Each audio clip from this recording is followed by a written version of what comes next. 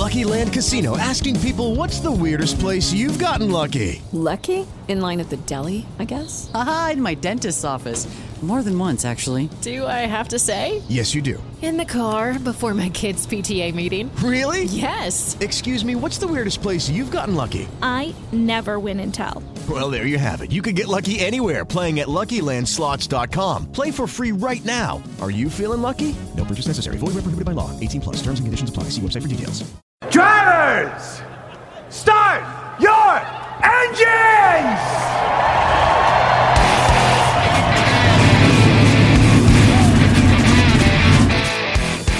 Hit the pace car! What for? Because you hit every other damn thing out there, I want you to be perfect! When I'm driving, I got a guy on the radio who talks to me. It's him. He talks to me. Well, I wanna be a race car driver. Pretty girls eating from my hand, yeah. Wanna live a life of fun and danger. No sweater working for the man, alright. Well, I wanna be a firefighter. Cool-headed when the heat is on, yeah. Save my baby from the burning building. Take all the way to sprinklers on, alright. No, he didn't slam you, he didn't bump you, he didn't nudge you, he rubbed you. And rubbing, son, is racing. Hey, race fans, welcome to the Hoobazoo Radio Network and welcome to Drafting the Circuits. My name is Frank Santoroski. I'll be your host for the next hour as we do an all IndyCar show.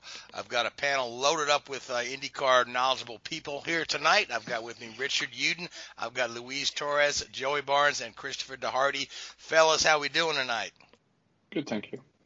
Very good. I'm glad for more racing. All right. Great to have you all here. Now, the IndyCar fans endure the longest off-season because our season ends first. And then we almost got a season underway, but that was right when all the shutdowns happened, when we had cars on the ground at St. Pete. Even got a bit of a practice session in before everything was shut down. So now we're going to go back racing. Finally, a few months later, we should have already had an Indy 500 in by now and crowned a new Indy 500 winner. But we haven't, but we're going to start the season at Texas to an empty grandstands. IndyCar has closely watched what NASCAR's been doing with their empty grandstand races, learn all they can to try to keep everything for the, very safe for the participants and officials that are there. That being said, we're going into a high-speed oval race for a bunch of guys that are pretty rusty. It's been since that practice session at St. Pete since anybody's been on the track. So, and it's also going to be the first race with the Aeroscreen, and it's going to be a night race. So there's a lot in there. And we're using year-old Firestone tires because of the shutdowns. Firestone hasn't come up with anything new, so we're going to have a 35-lap maximum on tires. So let's start with you, Joey. What do we expect to see in Texas? Expect the unknown, right? So a few things that I've kind of learned and gathered up leading into this race. You talk about the tires. We'll start there. Number one is the reason for the mandate for the 35-lap limit is Firestone is actually bringing the tire compound for the left sides were run at the Indy 500 last year. And the compound for the right sides were actually an alternate tire that was built by Firestone for Texas. It wasn't used in the race last year, but it was used at a test to help simulate the effects of the Aeroscreen. So they have run this tire compound on the right side for a test that whenever they were here in August as part of a private test. And I think because of that variable, because of the unknowns of that, obviously the tire limit, it's going to be a little crazy, I think. Texas is always one of the wildest races. Honestly, it's hard to remember the last time Texas had a snooze fest. So it's that on top of the lack of track time. I was actually talking to somebody earlier today who was kind of concerned that this might become a pack race. And those are the words that nobody likes to hear when it comes to IndyCar racing. But I think it's not going to quite be that, just because a lot of the drivers seem to think that after 5-10 laps, you still get enough tire wear and separation in it from a handling characteristic that you're going to have the field stretch some. The other end of it that I think is being forgotten is because there's so little track time during the day, you're going to have guys that unload and they're going to be way off the mark. and you just don't have enough time to try to get back into the zone that you need to maybe even have something that's halfway reasonable to fight for a contention top 10 that night. So I think some guys are going to be really in it once they unload. They're going to have something that they could potentially win with, and they know it. And I think other guys are going to be far off the mark. So I think we're going to have a good race, but there's so many different elements that really you just expect kind of the unknown. Yeah. Now, Richard, you've worked on a lot of race cars, and now we've got very little data of cars with the aeroscreen. It changes the center of gravity, changes the overall weight of the car, and we haven't had a ton of testing. Everyone's been laid off. So, I mean, what do you believe like the engineers are scrambling for right now? What do you think like their best, kind of path is? I think the aeroscreen is going to be pretty. That's a pretty set variable. I think there's been enough wind tunnel data and enough testing done from that, and enough CFD work done on that they're going to be within a few percentage points of performance on that. I think the big issue is, as Joey mentioned, is going to be the tires. They're going to have no clue on. I mean, I said no clue. That's the wrong word. But tires are called black magic for a reason. They're hard enough as it is to determine and predict, never mind a set of compounds that have never really been run before on this track. So personally, I think that the aero screen, we'll get away with it. It won't be a huge issue, especially not on an oval, I don't think. With everybody running it, I don't think it's going to be a huge issue. Tires are going to be far bigger an issue from an engineering standpoint, from a setup standpoint. That's going to be a real challenge for those guys. Certainly. Now, Joey, you wanted to add something else on the tires? Yeah, something else that kind of Tony Kanaan alluded to yesterday was that they're kind of being told that they need to scrub the shine off the tires, and I think there's going to be something like 24 sets or something like that for the entire weekend. I don't know the exact number, so don't kill me for that one. But the fact that they've got to scrub all the tires, which isn't unusual, but when you've got a 90-minute practice session to get ready and you've got to scrub most of those sets, I mean, you're looking at probably a minute for setup, takeoff, install, lap, maybe run a lap or two in some cases, come in and then put another set on. Like that could be potentially half an hour of the 90-minute practice just doing install laps to scrub off tires. And I guess to kind of throw it to Richard on this, because I was kind of curious, is why is it so important that they're scrubbing the shine off these tires from this standpoint with this variable situation coming into play? Typically, you'd want to do this to especially if they're old tires, which by the sounds of things they are. They'll have been sat around for a long time. They'll have, some will have been maybe at different temperatures. So your crust of your rubber, first of all, you've got a release agent on there from the mold that they're made in when they're manufactured. So you want to get rid of that. That's typically what gives the tire the sort of shiny appearance, is this like releasing agent that they put on them. And then, these tires could have been sat around so that the top, everybody knows, you find an old car that, hasn't driven for a number of years, and the tires will just be cracked a little bit, and the rubber will have gone hard. And it could very well be that it's only been a year, but the very surface of the tire may have started to have degrade a little bit. So they maybe just want to take that top crust, if you like, off the tire surface, just to give them a nice, fresh, clean surface to work with. And also that'll start putting rubber down on the track as well, and the same rubber as well. Because one of the biggest issues is, you put rubber down on the track, which is fine, but if it's not the same rubber that you're running on, then it makes it even worse, because the two rubbers don't interact. So yeah, they just want to take that as I say, probably release agent, and also if the surface of the tire has started to degrade a little bit over time, that'll be my two guesses as to why you want to do that, and to rubber the track in a little bit as well, because that initial surface layer is the bit that'll put the most rubber down as it wears off typically. Certainly.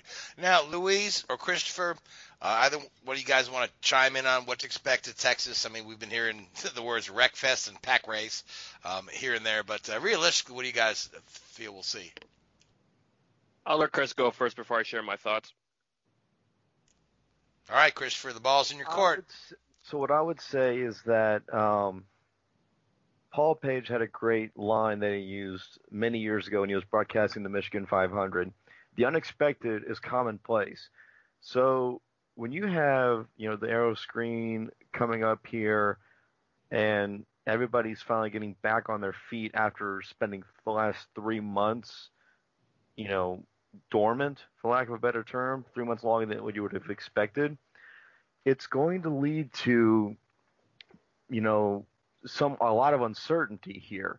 We're dealing with, we already talked about the tire situation ad nauseum, the aero screen, but when you have like all these different variables coming together, not to mention, you're not going to have the track time from Indianapolis, from Long Beach, from COTA, from Barber, from St. Pete, to work off of. Your notebook isn't that full. So a lot of teams are going to be going into this, blind, for lack of a better term. Am I expecting, a Wreckfest like how 2017 was? No. I think that a lot of people are going to be taking it cautious because they know, what the situation is. But then again, we're dealing with a deal where we have no races for an entire month here. So as we get to the end of the race, we could see some people taking more risks because we got a whole month to fix these cars. But then again, your first race with the aero screen is on a super speedway or a larger speedway, so who knows what will happen here. I'm expecting some randomness here. And certainly they shortened the race length from 248 laps down to 200. So there's going to be some urgency to get to the front sooner rather than later in a shortened race, which could cause for some pretty exciting stuff to watch. Now, Louise, your thoughts, and then we're going to go back to Richard.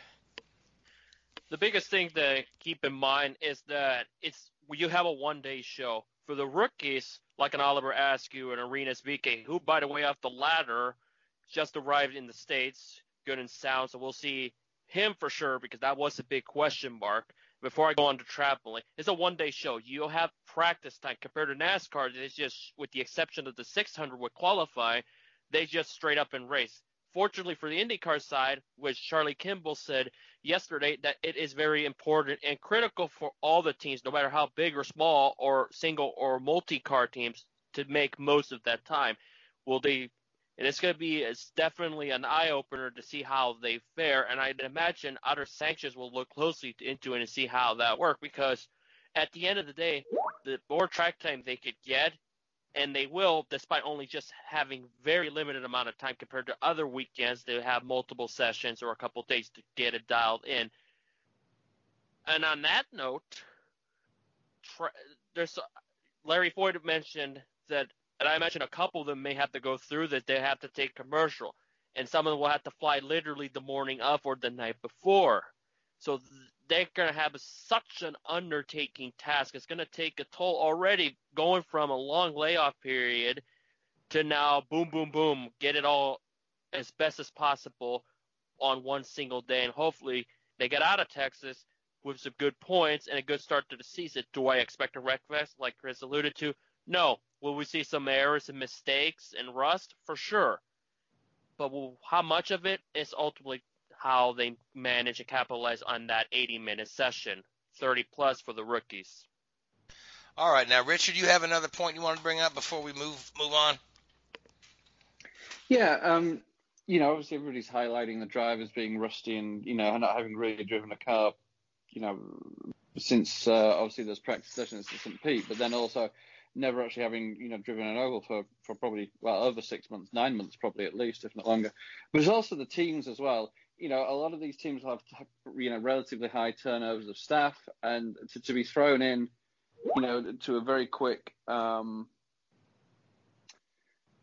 quick turn, a quick event like this, quick turnaround, quick, you don't have much practice time. You've got to come, out the blocks pretty fast. And there's as somebody mentioned earlier, you could have teams that unload way off the mark, and they've got to take a swing at it. And I think probably what you'll see is this will be an even bigger separator of teams. People always think that these adverse circumstances are a leveler in motorsport, but typically it actually diverges from the bigger teams from the smaller teams, because the guys like the Penske's, Andretti's, Ganassi's of this world have been able to go out and do simulation work, they've got a far bigger pool of talent to sort of brainstorm, if you like, from a engineering standpoint. So it wouldn't surprise me if you don't see a far bigger spread in the field than you would if this was a normal, in-season race. So that could be interesting to see. As I say, I expect to see, it almost wouldn't surprise you if you didn't see like a Penske clean sweep or a Ganassi clean sweep or an Andretti clean sweep. One of these big teams just hit on it and get it right and roll with it. This really does put a pressure on the team managers and on the lead engineers and people like that to go out there and perform and execute really, really well. It'll be interesting to see what happens. Yeah, and certainly if we do have a big divide, there's going to be a lot of lap traffic to get through as well if we've got that much of a divide. Yeah, so that could cause for some excitement. So let's all try. Mary redeemed a $50,000 cash prize playing Chumba Casino this year. I was only playing for fun, so winning this was a dream come true. Chumba Casino is America's #1 social casino experience. It's serious fun. With over 80 casino-style games to choose from, you too could win life-changing amounts of cash. Be like Mary. Log on to ChumbaCasino.com and give them a whirl. That's ChumbaCasino.com. No purchase necessary. Void where prohibited by law. 18+. Terms and conditions apply. See website for details. The voice in the preceding commercial was not the actual voice of a winner. Mary redeemed a $50,000 cash prize playing Chumba Casino this year. I was only playing for fun, so winning this was a dream come true. Chumba Casino is America's #1 social casino experience. It's serious fun. With over 80 casino-style games to choose from, you too could win life-changing amounts of cash. Be like Mary. Log on to ChumbaCasino.com and give them a whirl. That's ChumbaCasino.com. No purchase necessary. Void where prohibited by law. 18+. Terms and conditions apply. See website for details. The voice in the preceding commercial was not the actual voice of a winner. Got to pick a winner for the race before we start getting into our team-by-team preview. I'm going to go with a certain Mr. Willpower, who's been dynamite on ovals, and he's been dynamite pretty much anywhere, and I think he's one of the most solid guys in the series along with Dixon. But I'm gonna go with Willpower for the win at Texas. Joey, who do you like? Get put on the spot here with these. I hate this because I know you the hate driver it. Listen to this. I'll get called out for. I'm going to say Colton Herta. He was battling for the win last year, had a ridiculous fast car, really good at adapting. He's one of the better drivers at adapting. And with this kind of varied situation and being a legitimate Andretti Autosport driver, Andretti Steinbrenner at Harding, whatever it is, driver, under the same stable, I think it'll help. But second time at Texas, I know there's a sophomore jinx, but I don't think that could exist right now. Yeah, interesting point. Yeah, I don't think that can exist right now. Christopher. Newgarden. Louise? I think Rossi will get this one. All right, that would be a very popular win, Rossi, to get this win. So let's go team by team and just kind of Richard, I'm so sorry. It's fine. It's fine. No, who do you like, Richard? Sure. Because Kevin Harvick's not entered, so. Richard, I'm sorry. Go right ahead, sir. It's going to be. I think it's going to be somebody experienced, with an experienced team. So, Ryan Hunter-Ray, maybe somebody like that. Okay, Ryan Hunter-Ray, yeah, good choice. Nobody picked Dixon, and Dixon's won a couple times at Texas, so that's another guy to watch, certainly.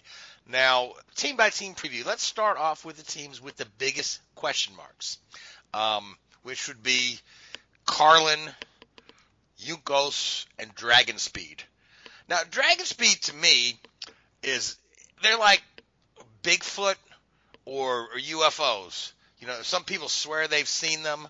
Other people think they're real, but there's a lot of folks that are skeptical. And I don't mean Dragon Speed, the team. I mean Dragon Speed, the IndyCar effort. Last year they had, 5 races planned. They made it to 2. We didn't see them after the Indianapolis 500. There were visa problems was a story. They were supposed to be, I believe they were on the ground at St. Pete. The race didn't come off. I believe Texas was one of their races that they had planned. Now, I believe they had a 7-race season plan. Right now, the only thing solid on their books is the Indianapolis 500, which is kind of disappointing because I felt like young Ben Hanley has some potential. So, who wants to jump in and talk about Dragon Speed? Yeah, I mean, I think that first off, and Chris knows this firsthand, is that I called them having a pretty nice month of May last year, making the show pretty solidly. So I'm still going to keep that feather in my cap for that one. But I like that team, and it's kind of like a lot of things. Like, I like Juncos too, but it's just the economics of the situation are hindering everybody right now. And it's going to, gosh, if it wasn't hurting you before COVID-19, it certainly will be now. And, I think Elton Julian, it wasn't just visa issues. I think there was a lot of different things happening with their sports car program, and there was sponsorship things and a lot of different elements to that led to this development with the IndyCar front. That said, if there's ever a scenario where they could just be solely focused on IndyCar, I think that they could perform pretty well. As far as where they fit in beyond Indy, will we see them at St. Pete later this year? I mean, I'm not too sure. I mean, Ben Hanley is from the sounds of the way that things have been, from talking with him a few times this past year, is things are more aligned with what the team's vision is, not necessarily sponsorship driven. Like, most drivers have obligations to have certain things happen based on, like, hey, I'm running this sponsorship, and the sponsor, like James Hinchcliffe having Genesis, obviously he's racing at Texas because that's the title sponsor of the race. His situation's maybe a little bit different than say other drivers in the field. So I'd like to see it open up. At the moment, though, as far as I know, it's probably just going to be Indy, and it's a wait and see for anything else. Yeah. Now, you had mentioned Juncos. Juncos seems to have really nothing solid planned for this year, and with the recent announcement that the Indy Lights has suspended the entire season, and Juncos has a pretty decent lights program, so that's putting those guys furloughed. So, Christopher, you're pretty friendly with some folks over there at Juncos. Will we see a Juncos car on the grid outside of Indianapolis? Outside of Indy, I highly doubt it unless there's sponsorship behind it. Last year we had Juncos run at Circuit of the Americas in Austin for Kyle Kaiser. That's because there was I think if I remember right, there was a Texas-based company that put the money up for it. This year, I highly doubt it, like I said, unless we see some money come up for it. If we were to see that, I would expect it to be at, like, Laguna Seca, because that is Kaiser's home race, and Kyle Kaiser definitely still has a good relationship with that team. But I wouldn't expect to see them anywhere outside the 500. Certainly. Now, I just thought of an interesting thing here, right? We've got auto racing is coming back a little at a time. NASCAR has been racing several times a week. IndyCar is getting ready to go. They're going to have they'll be a month layoff after Texas, but they're going to be probably one of the first sports to actually have fans in attendance at a major event when we get to Road America. With sponsors looking to get their names out there and no other sports, do you think it's possible that we'll see some interest in racing from sponsors? Yeah, I mean, I think so. And this kind of trickles on a little bit of what Chris talked about on the Juncos front. I know that he was in Austin in February during the test to kind of try to secure some things for the month of May. And you could make the argument that this situation in some ways has been more beneficial than it is hurting them, just because they have a little bit more time before Indy, now that it's the month of August, or really the week and a half of August, to get a sponsorship for that race, to get things kind of squared away. It could be a blessing in that regard. And on the Indy Lights front with Juncos, I can tell you by talking with a few people that that the situation, the way things were playing out, it was not going to be the best situation for all involved. It makes sense why they suspended it and or canceled it, and there's things in play there that a lot of people can't really talk about. But it wouldn't have been a good look overall. There's a lot of talk that even though the grid size was already 8 cars, that it could have been down even more because certain drivers had their sponsors affected by COVID-19, and thus it would have hindered some chances to kind of fulfill their obligations to put them on the grid. So all those different variables in play. Juncos is one of those teams fighting for sponsorship. There's not a lot out there as far as stuff getting back together. I think right now the opportunity that everybody has to be prime time on NBC on Saturday night for Texas, which you could argue the last couple of years has been a race of the year candidate. You couldn't ask for a better opportunity to put the sport front and center. For the executives at NBC, Sam Flood and them kind of coming together to make sure that something like this could happen. Penske kind of obviously making his mark right out of the gate because let's not forget this is technically his first race. There's a lot of opportunity here for teams to be front and center and maybe compile sponsorship for the future, and maybe some side sponsor likes what they see and backs the program. I mean, let's not forget we got Robbie Buell and them kind of getting involved in the 500 in August too. Yeah, certainly. Now, Luis, let's back up a little bit. You wanted to mention something else on Dragon Speed, and then let's talk about the Carlin team. Yeah, I just wanted to make a quick did-fit comment as far as Dragon Speed. It would be, I think, based on what they showed at Indy, they did surprise me in that aspect because I remember there were many people that were writing them off as being one of the 3 cars that were going to go home. But they showed up. They were not much of a threat of being in that bubble. They qualified with ease, so I was pretty impressed with what they've done. So if they were to run outside of Indianapolis, I still like to see more from them. It's kind of like hopefully they can build on it, but to know more on their side of things to kind of get to understand where they rack up. And as far as Carlin is concerned, it's been quite fascinating in a way where they want to have 2 cars. It's kind of like but they had to give up the 31 car because of everything that's happened with the pandemic and the traveling logistics. So they're only focusing on the 59 of Connor because, of course, I think if I remember, only the 59 has the sponsorship. The 31 is still yet to have one with or without Nasser, who was supposed to run St. Pete, and who knows about his IndyCar future at this moment in time. Yeah, the sponsorship is on the Gallagher car that's being shared by Max and Connor. So that, of course, Gallagher is, that's Chilton's pops, and he's part owner of the team too. So that money's pretty safe. But it is disappointing that they had to drop a car, right as the season's getting to begin. And I was looking forward to seeing Nasser in an Indy car. Yeah, SMI, considering like a couple of the guys that were in Formula One that just weren't up in the upper echelon or in the middle tier. Look at Ericsson. He held his own, and now he'll be a big question mark from a driver perspective. How is he going to do with Ganassi?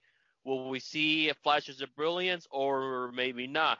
That's one of the many things that I have a question mark throughout. I'll keep in mind throughout the season how he'll do with a much well-equipped car compared to of course, with Schmidt-Peterson before they became McLaren, of course. Certainly. Now, Christopher, do you want to chime in on any of the teams we just discussed before we move forward to the next set of teams? One thing I'll say about Carlin is that I'm glad that they do at least have the 59 confirmed for Texas. I'm glad they have Connor Daly with them because he drove for them last year at Texas. I just hope that they're able to take another step forward this year. I know last year was a bit of a challenge for them, but given Trevor's experience in not as developed open wheel series, because let's face it, Formula One, it's like all crazy with development, but there's like a spec chassis and like the different open wheel series he runs in Europe. Given Trevor's experience there, I'm expecting, better things from the team, but I think that this year is going to be a turning point for Carlin. It's going to be a critical make or break year, in my opinion.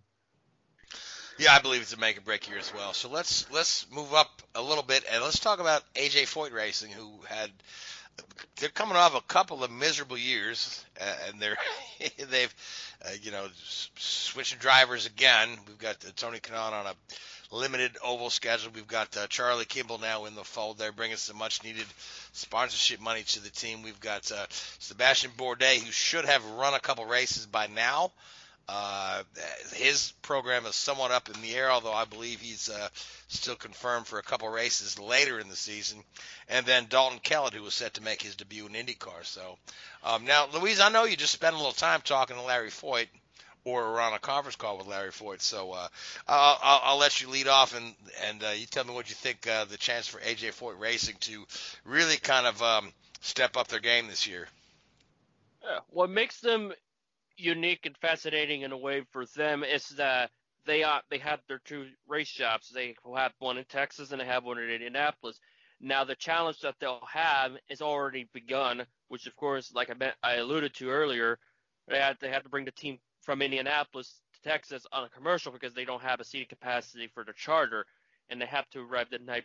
They'll have to arrive the night before, and it's going to be a vital year for them. Fortunately, on the 4 team, they have Charlie and backing sponsors with Novo.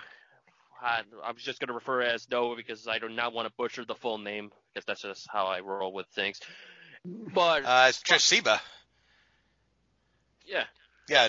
Novo Nordisk is the parent company, Nordisk, and Tresiba is the product. Yeah. Yeah. With that, it helps because they've lost a great significant amount from ABC Supply, their longtime sponsor.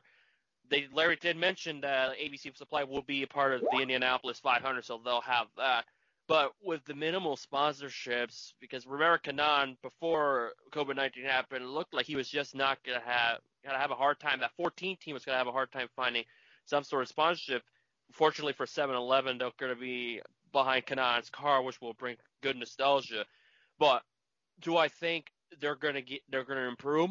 We can hope by having these mixture of drivers, but with the season being much shorter months-wise, it's going to make it very, very difficult to see true progress to where I don't know where I see them. I have some pretty high expectations of what they got, because if they don't capitalize on the short amount of time and produce results that are way better than they've done the past couple of years, then we got to start questioning long-term how they're going to survive, because the sponsorships is kind of a make or break it for them at this point.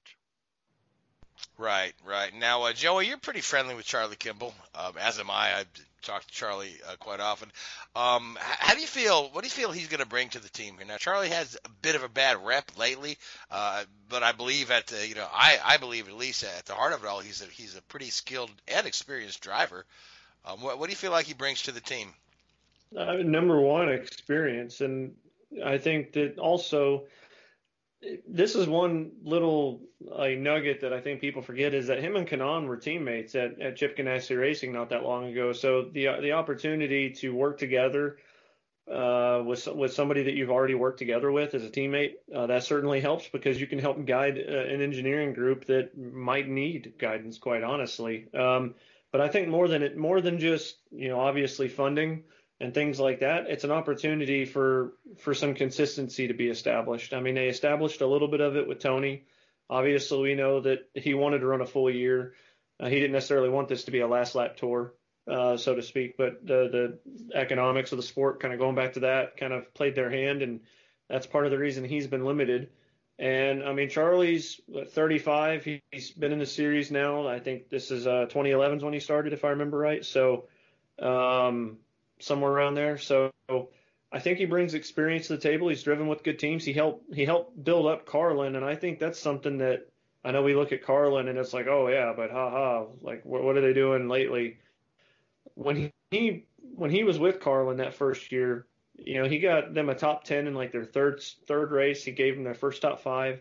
He did a lot of things that were just monumental that first year, that they didn't have any mechanical failure. So if he can reach into that, and there can be some consistency and continuity, I think they could be a team that could challenge for top 10s on a regular basis, to be honest with you.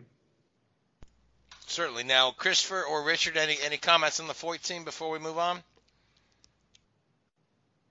I hope they have a successful season, and this isn't. They can get some good results because the motorsport needs as many people, many teams, competitive teams as possible, and it'd be a shame to we don't want anybody to go by the wayside under these conditions. Christopher, anything to add?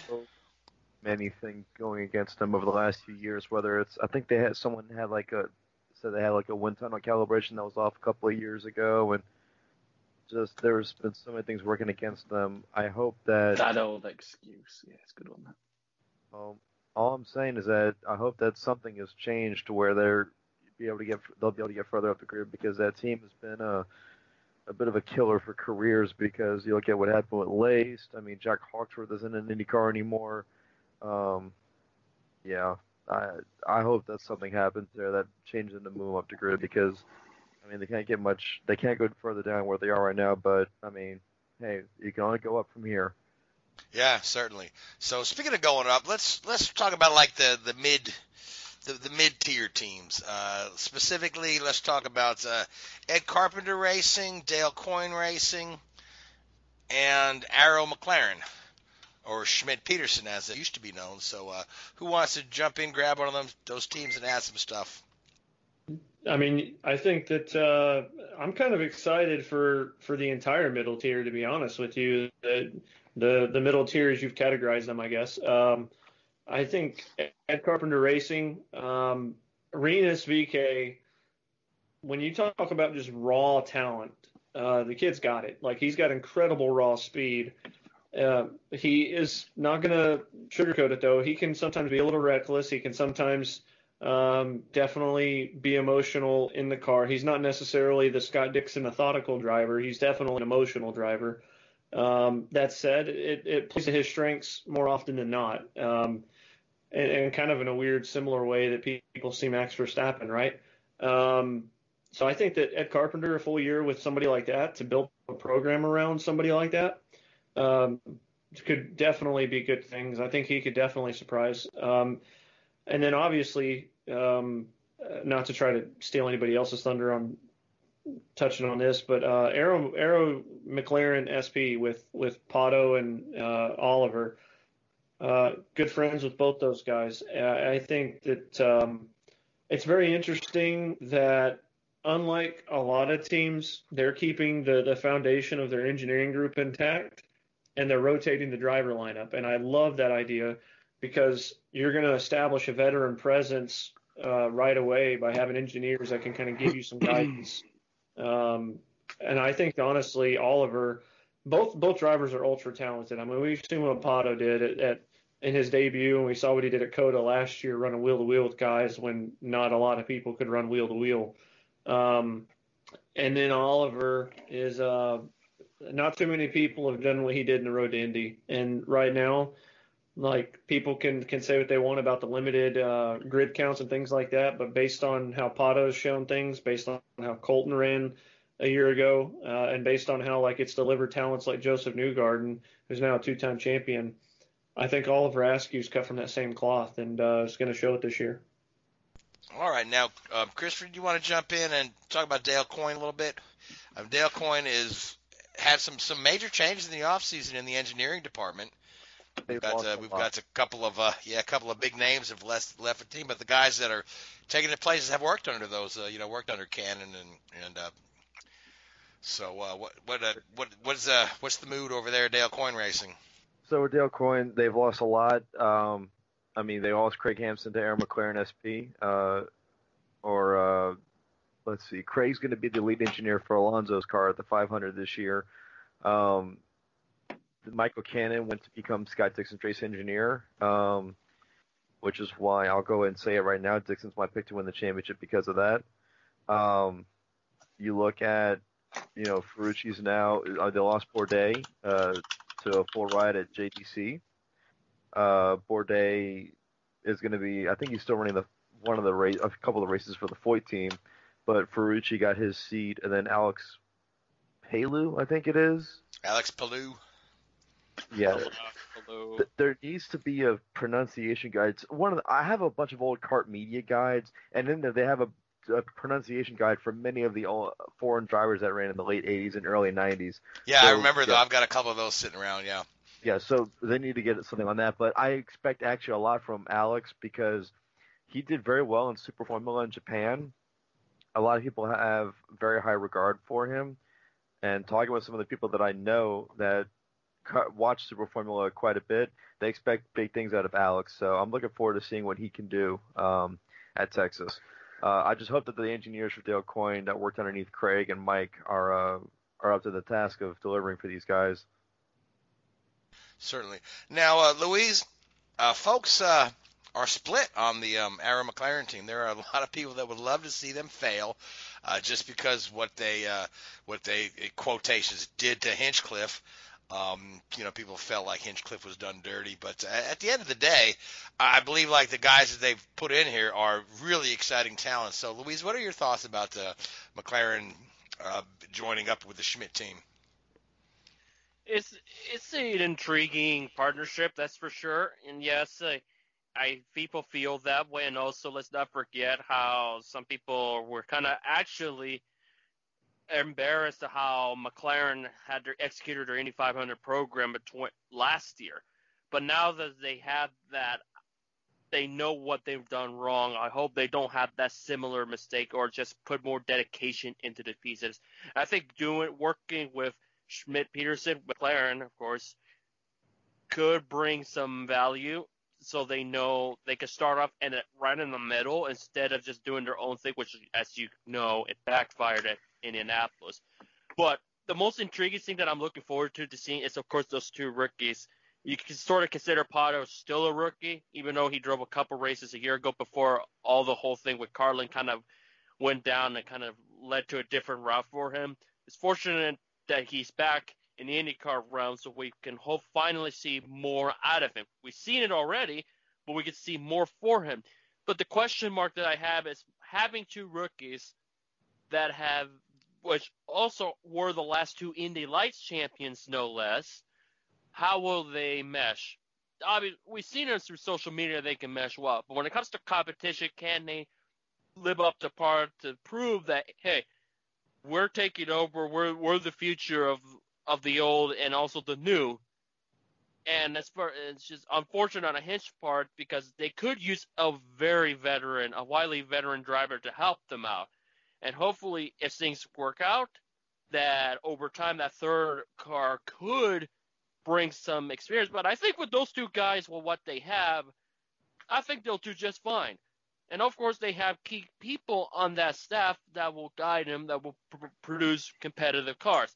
But once the season rolls, we'll see how much effort and dedication they've done, because that is the big thing that I'm looking at. The seriousness, the dedication, and the hard work, so they don't have to go through that drama anymore. All right, and going back to the Carpenter team, one thing we didn't mention is that we've got Connor Daly in there running the road course. Connor Daly's splitting a season. It's kind of funny, the first time Connor Daly has a full season in a couple of years, and then most of the season is canceled.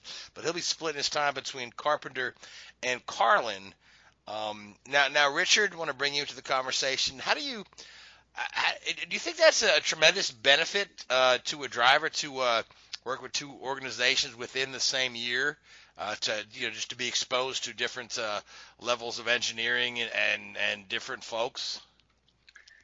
I don't know. I can't remember it ever happening before on a predetermined scale. I mean, I know guys have gone from one team to another, mid-season, but never jumped back and forth between the two. I'd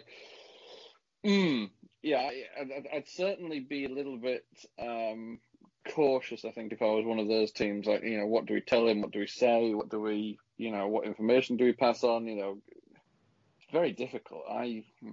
Admittedly, it's not a Formula One style race series where, the secrets and the like are quite, are so much higher, but there's a lot to be picked up from the operational standpoint and the procedural standpoint. So it'd be interesting to see how that dynamic works. But, yeah, it is definitely something we don't see quite often, where there's, like I say, it's predetermined, like you said. So, but let's move up the grid a little bit. The next two teams I want to talk about are And I'll start with you, Richard. Rahal, Letterman, Lanigan, and Meyer-Shank Racing. So now, Richard, you're pretty friendly with our buddy Takuma Sato, and Joey, I know you're quite friendly with him too. So Takuma's coming off a good couple of years with Rahal, and that team seems to be just moving right along. Do you feel like they're ready to take the next step up? You think that with some of these, the midfield teams, you got to look at it and how are they going to get to the, to be in a regular position where they beat or compete with the likes of Ganassi and Penske and Andretti on a regular basis. It's a big ask, isn't it? You've got to have a lot of investment and a lot of stuff going your way to make that happen. And I just can't see it happening. As much as you'd love to see it, I really don't think it. I just really don't see it happening, unfortunately. All right, now Joey, what are your thoughts? I mean, I feel like Takuma has elevated that team a bit, but it's almost at the expense of Graham. Graham's not won a race since Takuma's joined the team, and I'm not saying that Takuma's getting better equipment, but I think maybe Takuma's getting more out of his engineers. And do you feel like some of that will? Or he's a better driver. Okay. You know what? That's certainly. Certainly right there as well, but do you think that, Joey, perhaps Takuma can elevate Graham a little bit? I mean, here's a guy it wasn't that many years ago he was winning 2 races a season pretty consistently. Yeah, first off, I think obviously you look at Takuma, he's won 2 or 3 races after being there 2 years now, and that team is stretched from the single car team that it was when Graham was out there kicking ass, pretty much being the dark horse against the David fighting the Goliath, so to speak, during the manufacturer kit era. And now that we're in the universal era kit era, they've kind of struggled. But I look at a couple of things that come to mind. Number one is last year, you look at Barber, you look at Iowa, you look at Gateway. There were so many little incidences that took him out of the running for a podium or even potentially a win. I mean, you look at Barber, Rahal, Letterman, Lanigan, both drivers were right there running about the same lap times. They were, I think, if I remember right, they qualified 1-2 and were running 1-2 until there was an issue on with a stuck throttle issue. I think if I remember right, what Graham said on pit road. Is why they held him on pit road an excessive amount of time, and they just couldn't recover from that. And then Iowa, he's right there battling for a podium, and I think dropped this valve and still finished 9th or something. And then he cracked the cylinder, or cracked, cracked his exhaust is what it was at Gateway. So, and he was running in the top 5 there. So, and Takuma won that race. So, he's been right there at times with Takuma when they're both there. I mean, we can't pretend that Takuma's fighting for top 5s all the time. This is very much a win, and then you're probably finishing 8th situation. But I look at – this is very long-winded, but sorry. You look at a couple of years ago at Indy. They both struggled, and Oriol Servia, if I remember right, was with them, and all 3 drivers were struggling in qualifying. And talking to Graham, the engineering was great because the overlay of the cars was the same. And that's so hard to do for Richard could probably talk about that a little bit more, is that the overlay of the cars, the tech side, all of them were where they needed to be. They just happen to all be slow. But there's consistency in the organization. There's consistency within the engineering group now. Graham's going to have the same engineer 2 years in a row. That hadn't happened since, I think, 2016. Taku obviously has his engineering group. There's something about this team that, especially given the circumstances right now, they somehow, every week it's a new livery. They somehow find a way to continue to apply sponsorship on the car and continue to build funding. If there's one team that I think I agree with Richard that you always look for this team to be that team. I would stress that prior to Felix Rosenqvist, you could have made the argument that as a team, as an organization, that Rahal, Letterman, Lanigan were actually better than Ganassi. The only thing representing Ganassi was Dixon. but as a team, those two are running very comparable. Whereas we've seen this Dixon, and then there's everybody else for those for a handful of years. So I think they can. For the whole Tony Kanaan era. Yeah, well, I wasn't going to say that. I mean, when it was Scott and Dario, it was a little more even. Yeah. I'm just throwing that out there, yeah. And I mean, Charlie Kimball even won a race back in 13. So go ahead, Joey. Yeah. No, but I mean, Texas is the place that Graham did win last, and there is something to be said for the fact that if there's a wild card. I know that Chris loves that term, but if there's a wild card in this entire season, it's those two drivers, because those are the two wildest drivers. They're savvy veterans, but they're not afraid to make the move. I mean, we remember Taku's move in turn 1, 3 wide at Indy. We remember some of the moves that Graham did to win. So if it's come down to the situation where they're in the running, they're certainly fighting and scrapping, and that's part of the reason why I think that a situation like this Saturday night could actually work in their favor, because everybody just about is going to err more on the side of caution. So if you unload and you feel comfortable, you're going to be confident on Saturday night, and you could certainly be a threat to win then. Yeah, don't forget last year at Texas, Sato won the pole, and if it weren't for that mess in the pits there, he was kind of dominating the race, and then at the end of the day, Graham was on the podium. Yeah. So I'm sure they're really looking forward to going to Texas. So now, Christopher, Meyershank Racing. Speaking of wild cards, I have these guys a little higher on my list than some, and that's largely due to their association, their new technical alliance with Andretti, because we saw how well that worked out for Colton Herta and the Steinbrenner organization last year. But Jack Harvey has really endeared himself to the fans. People love this guy. He's very active on social media. He puts out funny little videos. He puts out some serious little videos. He's got his whole little series of You Don't Know Jack, where he just kind of lets you into his life. This guy is a star in the making, and now he's got a full season. And he's he's had some pretty good runs. So, and of course, we all know, Michael Shank is very, very intelligent and really knows what he's doing when it comes to running a race team. So, Christopher, talk to us about Meyershank Racing. Measured opportunities. So, when you look at Meyershank Racing, Michael Shank ran, the Indy 500 in 2017. And then he ran, if I remember right, I think he also ran like the last 2 races of that year in conjunction with SPM, if I remember right.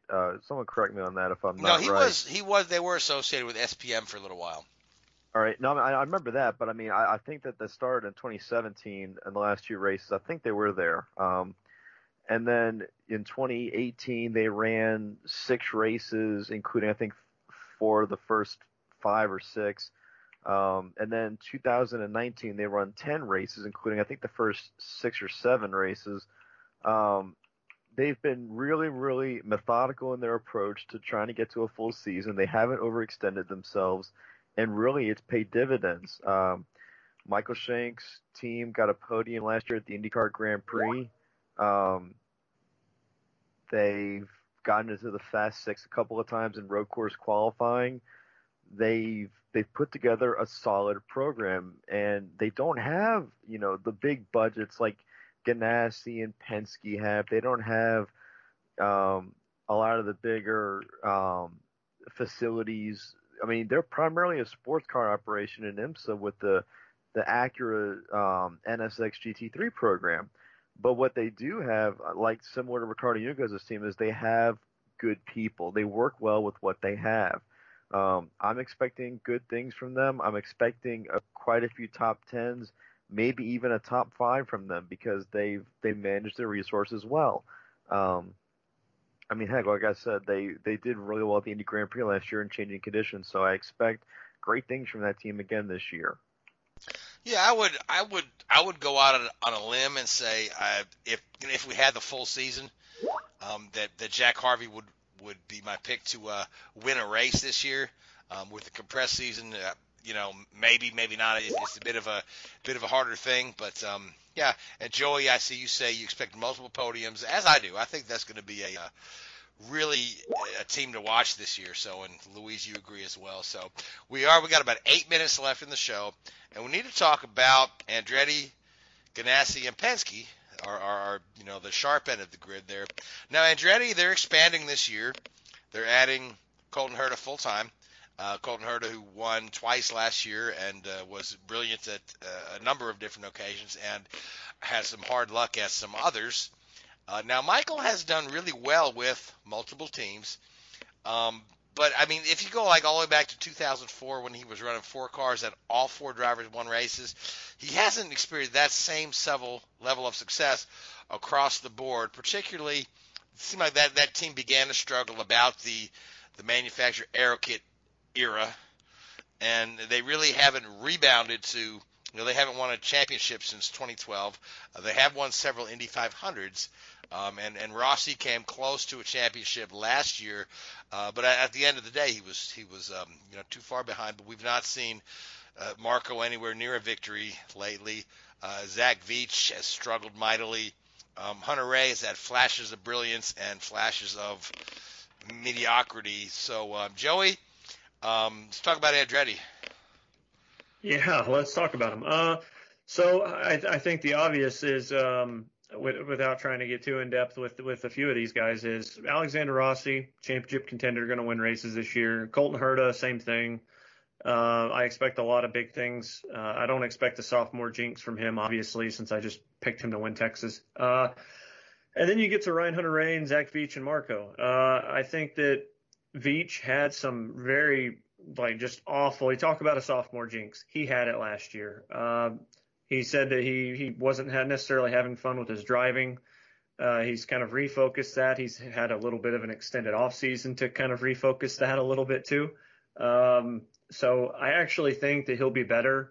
I think we're going to see, I don't necessarily know if it'll be contending for wins on a consistent basis. Obviously, that might be a stretch, just given the talent that's in this field. I think it's going to be tough to expect anybody to rattle off more than 2 or 3 wins, just period, no matter if it's Joseph Newgarden or Rossi or whomever.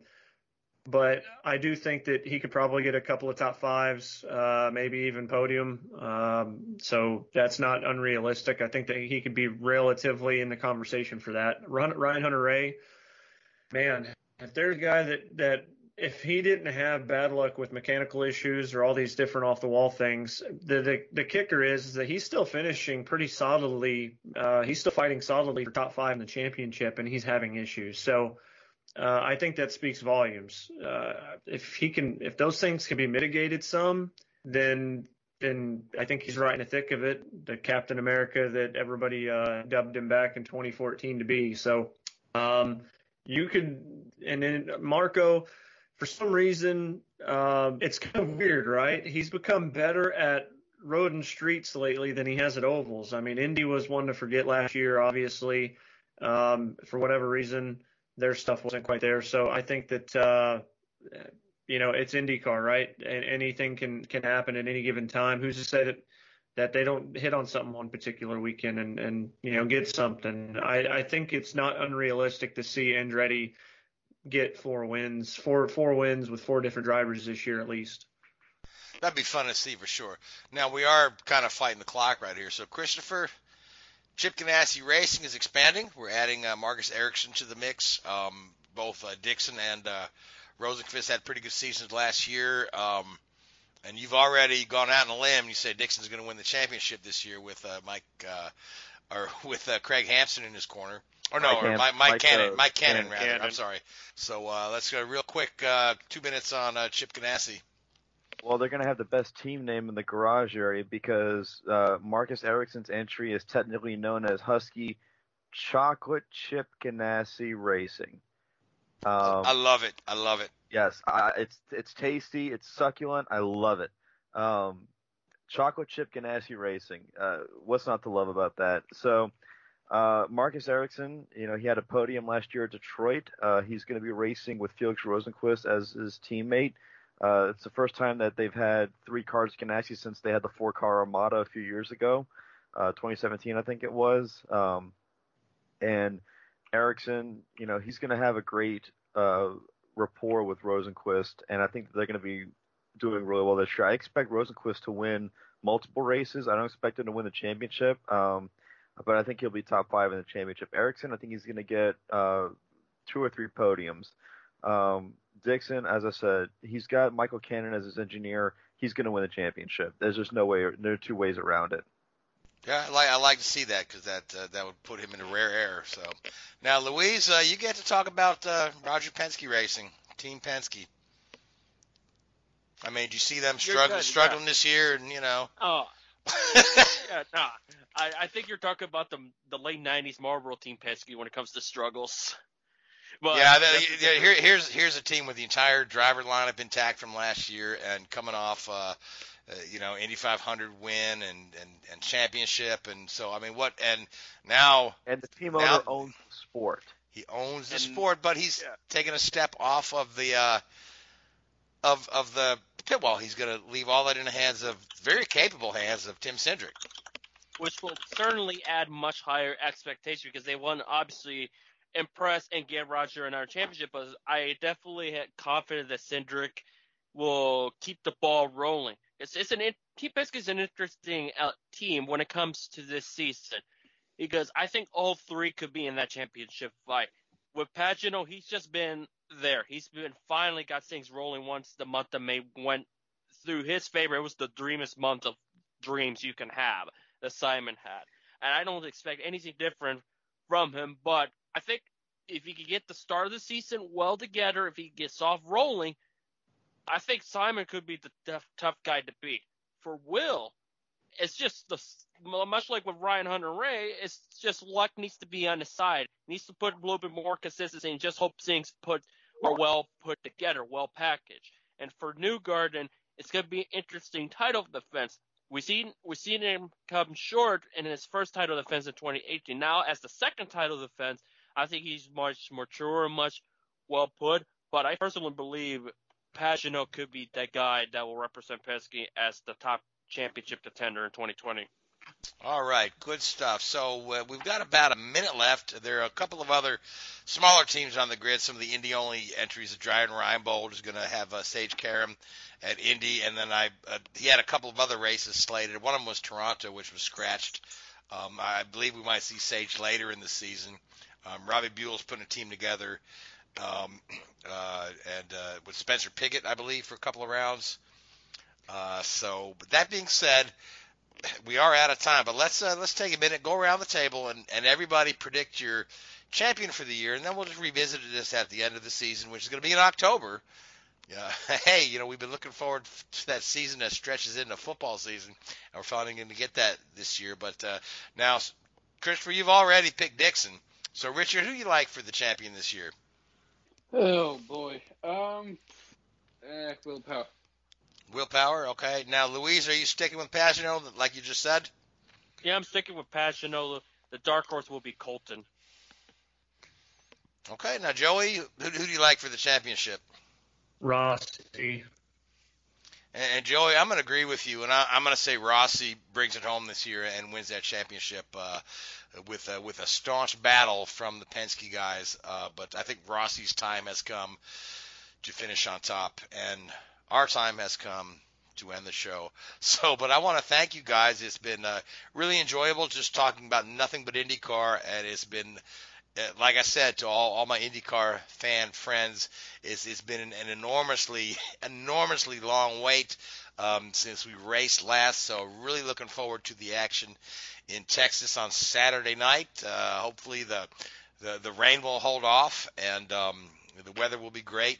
Hopefully the racing will be spectacular, and then from there, we'll be on the Road America for not one but 2 races on one of the most beautiful and scenic racetracks in the world.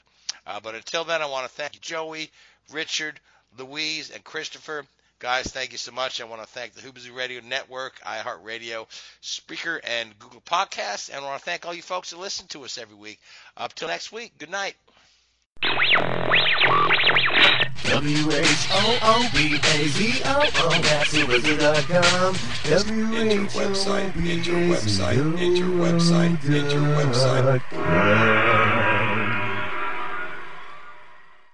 Mary redeemed a $50,000 cash prize playing Chumba Casino this year. I was only playing for fun, so winning this was a dream come true. Chumba Casino is America's #1 social casino experience. It's serious fun. With over 80 casino-style games to choose from, you too could win life-changing amounts of cash. Be like Mary. Log on to ChumbaCasino.com and give them a whirl. That's ChumbaCasino.com. No purchase necessary. Void or prohibited by law. 18+. Terms and conditions apply. See website for details. The voice in the preceding commercial was not the actual voice of a winner.